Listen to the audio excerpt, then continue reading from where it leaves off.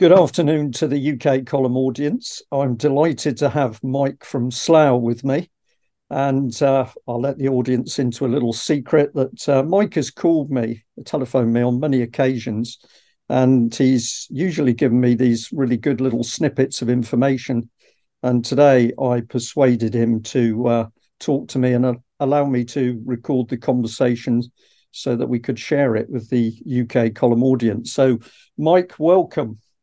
Yeah, and also to all your viewers and listeners, Brian, and thanks for all the work you and everyone else does at UK Column. All right, thanks very much for that. Well, let's get straight into it. What have you been observing over the last few days? Well, Slough, where the borough of Slough it's being impacted by the ULEZ because it's not too far away from the zone, and the local MP in Slough, the Labour MP Tan Desi, has been saying quite a few things about it. He's obviously getting a lot of his constituents right to him, saying that they're going to be penalised for, just going a few miles down the road out of Slough into the outer edges of the ULEZ. I've seen quite a few things, on the TV, protests, etc. And I think some commentators are trying to minimise and trivialise it as if it's not a big deal. But it will have a destabilising effect on a lot of people's lives, especially people who maybe can't afford to upgrade cars or go on public transport. And I also know a reasonably elderly couple, retired, who've got a car that isn't ULEZ compliant. They're retired, so that they've no need to sort of update their car. They only use it when necessary. And they're travelling for sort of cancer treatment out of the ULEZ zone into the ULEZ zone on a regular basis. And that's going to penalise them. I'm no doubt there's quite a few people who've got similar issues. And by penalise, you're talking about the actual charges that are going to be levied on them. Yeah, but I think everyone knows that this is just the beginning of charges. These systems, the hardware that's been set up to track and monitor isn't there just for cars at the moment. I think 2004, 2005 cars that are not ULEZ compliant. As each year that passes, then it will be 2007 or 8 cars, and then it will be 2009, 10. So it's like a tax band. It will keep going up and up and up, and more people will be caught into it. So this is just really the start. And once it's embedded in, there'll be probably pay per mile, etc., etc. So this is like an organic thing that's just going to grow and grow and grow and grow. So they're trying to say now that most cars that come into London are ULEZ compliant, but within another 1, 2, 3 years' time, they won't be. And people really can't see what's happening because Khan actually ordered all the hardware, i.e. the cameras and the technology, way before he put out the consultation. And when most people come back saying it wasn't a good idea, they weren't, for it. He said, well, it's only a consultation and I'll take your views into consideration.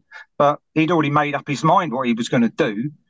And the reason why I believe that he'd done that is because his connection with this global group called C40 Cities, which he is now like the chair of this C40 Cities.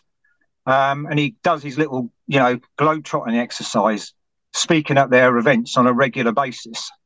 And I think he's just trying to burnish his credentials as a sort of global thought leader, on a global basis. And I think that there's a lot going on behind the scenes that people aren't aware of. Right. And Mike, you also listened in to, I think it was a radio clip where there was some discussion about that. Tell us about that clip and what your take on it was. Well, yeah, for a couple of weeks before this ULEZ becomes live, there's been talk about powers that the government could have under the Local Government Act. And some people have been saying that if the government wanted to, they could act and stop it dead. And there's one or two clauses in the Local Government Act, which is quite, that basically if what he's doing is contrary to government policy or affects people outside the London area, which it does. But having said that, a couple of days ago on Talk TV, the government, the transport minister, Mark Harper MP, I think from Cheltenham, was asked by Julia Hartley Brewer why they couldn't use the powers that appears to be in this Local Government Act. And the MP said that we have looked into it, we've taken advice on it, and we're powerless to do anything. What she didn't go on to say was that how can a mayor have more power than the government on this issue, which I thought was a very, very odd thing. But as we know, really deep down, this is really conservative policy as well. Right. So this is an absolute key point that most people are completely unaware of this agenda that mayors are being made ultra powerful people, not only as mayor of their own city, where the city takes on a mayor, but by means of the fact that there is a global, a global community of mayors, which has got its own hierarchy, and that there's regular meetings taking place overseas where these mayors are meeting and making discussions about all sorts of future policies in relation not only to their city, but to wider issues within their own national countries, nation states. And the UK public is completely unaware of what's happening here. Mark Anderson, who's an American reporter for the UK column, has picked up on this many times and has been warning about the growing power of these global mayors. But this is what you're referring to, isn't it? That Khan is fully in bed with this global mayor system, and he appears to be drawing huge power from it. But the UK public has no idea what's being put in place here. No, well, the thing is that he speaks at their events. So, for instance, last year in May, he went on a 5-day trip and spoke at their events. He landed in different places. He was all over America, LA, San Francisco, New York, etc. And for those 5 days, he brought three or four members of staff, and that cost the London taxpayers something like £35,000. And that was revealed through an FOI request. But what's confusing to me, if I was a taxpayer in London, I would be wondering who he's actually representing when he goes on these trips. Because there seem to be a lot of these C40 city events that he was speaking at, but he claims he was going over there to promote tourism. Well, if you know anything about what C40 cities is about, it's the complete opposite of tourism. It is the green agenda. They don't really want people to travel. They don't want people to get in their cars. They want to ban meat. I mean, it is phenomenal what they're actually agreeing to. So, yeah, I mean, the C40 cities it's a global organisation, but they're a registered charity in the UK. They've got a UK arm, and they employ about six. Probably it's hard to see really who's actually fully employed, but if you download their company accounts, it's probably about 10 people that they actually employ. and you can see the sort of jobs that they're advertising in the UK. And you go on there and you'll see a program director, 1 year contract, £61,000 a year. Now, that's double what a teacher, somebody who's been to university, who's a qualified teacher. So you can see there's a lot of money swimming around in these organisations. So C40 Cities Leadership Development UK are a registered charity in the UK, and they're on Companies House as well. Right. So you're seeing this immense power in the global mayor's system, and Khan's fully in bed with this. But if we just come back to the ULEZ part, in that discussion you listened into, the key bit was that the ULEZ system is being put in place, whether we want it or not, and that's being driven by Khan with his, we'll call it his globalist mayor views. And we're being told that our own MPs and governmental system doesn't have the power to challenge what he's doing. Did I understand that right? Yeah, that's exactly what Mark Harper said. They've looked into it, he said, and they've tested the issue. In other words, they've probably gone to barristers, legal organisations, with various scenarios of what they could do. And as it stands now, with all the laws that are in place, and if you take him on face value, they cannot stop it. Now, is it just a coincidence that Keir Starmer wants more mayors in place around the UK to replicate what's going on in London? See, he's hiding at the moment because he doesn't see it as a vote winner, and he's not making many comments on it. I mean, he's basically hiding. But this is really the aim of what these global C40 cities do. If you look at their agenda, it is more or less to ban meat, ban people travelling around. They want people to survive on a plant diet. Yeah, and these policies, to me, always fall completely in line with the UN's Agenda 2030, the Sustainable Development Goals. Invariably, you follow these policies through, and that's where you get to is those Sustainable Development Goals, and that policy is a completely UN created policy. So we are seeing bodies external to our nation state dictating how we're going to live our lives in the future. Well, exactly. The thing is, when you look into C40 cities and the UK arm, so it's registered on Companies House, and you can look at all the directors are, and it's also registered on the Charity Commission website.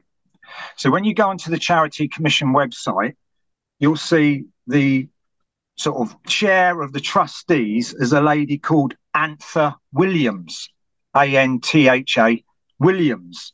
Now, Antha Williams was part of Michael Bloomberg's presidential, when Michael Bloomberg tried to put his hat in the ring a few years ago to be president of America. Antha Williams was, a lady that was, I think, one of his strategists. Now, Antha Williams is connected with Bloomberg. Wherever Sadiq Khan speaks, Antha Williams is there. So when he went along with the C40 cities in America, Antha Williams was there. When he spoke at COP in Glasgow, Antha Williams was there. Antha Williams is the chair of trustees of C40's leadership development in the UK. So I wouldn't suggest it, but an independent person might say that Antha Williams is managing Sadiq Khan. Because Mike, that's really interesting, because it was only a couple of days ago that I think it was Mike Robinson from UK Column picked up on the fact that Mark Carney, the former governor of the Bank of England, was stepping in to head up the Bloomberg board. And of course, it was Mark Carney while he was in post, but it's the policies continued since he's left the Bank of England, where the Bank of England was calmly saying that any business that didn't adhere to the green agenda would ultimately be penalised and put out of business. So this is a really interesting mixture of people in some very interesting positions. Well, can I just read it? When you go onto the Charity Commission, if somebody wants to have a look, I'll spare you the pain. But this information is directly from the C40's leadership development, latest report on the Charity Commission. And it says, city to city sharing is the basis on which the C40 network was founded. The C40 network enables best practice to be rapidly replicated all over the world. Mayors and city officials are able to access free expert advice on what works, then leapfrog their peers. Moreover, their positive peer pressure means that when one city delivers a higher ambition policy, it sets a standard for all cities. And then it goes on to say about what's going on in the UK, etc., etc. I mean, people can have a look at that document, but it's not just about cars. There is everything there. And they're also, they are like a political party because they've got youth movements. They probably are doing better than the official Green Party, and all these people are unaccountable. Yeah, that's the key point, isn't it? That there are meetings going on overseas. We have no real idea what's being discussed. So Khan, I got to laugh because Khan flies off in some climate changing jet. So the rest of us are being banned from going into London because our cars are going to stunt the growth of children. He flies off on a jet for a global cities meeting. And in the meeting, the UK public has no idea what he's discussing and what he's lining up for the future. No, and this is just the ULEZ is just a start because it doesn't just apply to cars. These areas, it will be everything that affects the environment, from heating to how many so-called emissions an office puts out, and to what we eat. I mean, we've already seen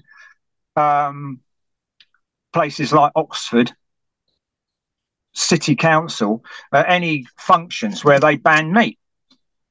It's only functions only, but I mean that's the start. So what we'll see from Khan, if you want to know what Khan's policies are, it's not policies of the Labour Party. You just need to go on to C40 cities, and all his policies will be around that. They're the people running the show, in my view, or influence him, and that's because he's a global mayor. Yeah, Mike, I've known you for a long time. You're a pretty astute person. What about other people in Slough, the London area? They're clearly not comfortable with the ULEZ concept, but are you able to speak to other people that sense or know that there's something deeper behind the agenda? Well, Slough, it's not a very wealthy area. So a lot of people, like small van drivers delivering parcels and, a few self-employed people, but it's not a very wealthy area. So, I mean, I don't know how many people are caught up in it and then will be disadvantaged. The MP said he's not happy with it. It doesn't really seem to be, saying a lot more about it. And I don't think the Labour Party really want to let on as to what the agenda is. Yeah. So the onus is on guys like yourself and hopefully the UK column to bring this to people's attention and get more people to look into what's really happening here. We just got a we've just got a minute left, Mike. So I always ask this, or I often ask this: what would you like to ask the audience to do? What should they be doing to? Well, I mean, the thing is, the problem being is now is that politicians have forgotten that they're to serve us. So it doesn't matter who it is and what party, they've all got pretty much the same agenda in this. So you could call it a uni party. So the politicians aren't there to serve us anymore. It's back to front. That is the problem. So I would just, urge anyone to, get together. Obviously, you can email your representatives on councils, do more FOI requests to see what's going on. But the ULEZ, the car aspect of it, that was just a small component. It will literally affect everyone, everyone in other ways. So this is just the start, and you don't think all these cameras are there just to stop a few cars from 2004 or 5 coming into the ULEZ zones. No, every year it will ratchet up and up and up and up. So unfortunately, there's a long battle ahead. Yeah. Well, I'm going to say one of the encouraging things at the moment is to see the number of people who've started to do things in respect of the 15-minute cities. And of course, the 15-minute city policy, I'm pretty sure, is part of these wider global mayor policies, the sustainable development policies coming in. So the more people dig and ask questions and challenge their representatives, the better it will be. Mike, I'm going to say we've got to end there, but thank you very much for your telephone call to me. And I hope you'll call me again when you got something you think the UK Column viewers should know. Don't worry, I'm working on a few things and you'll be the first to know. Great. Thanks very much.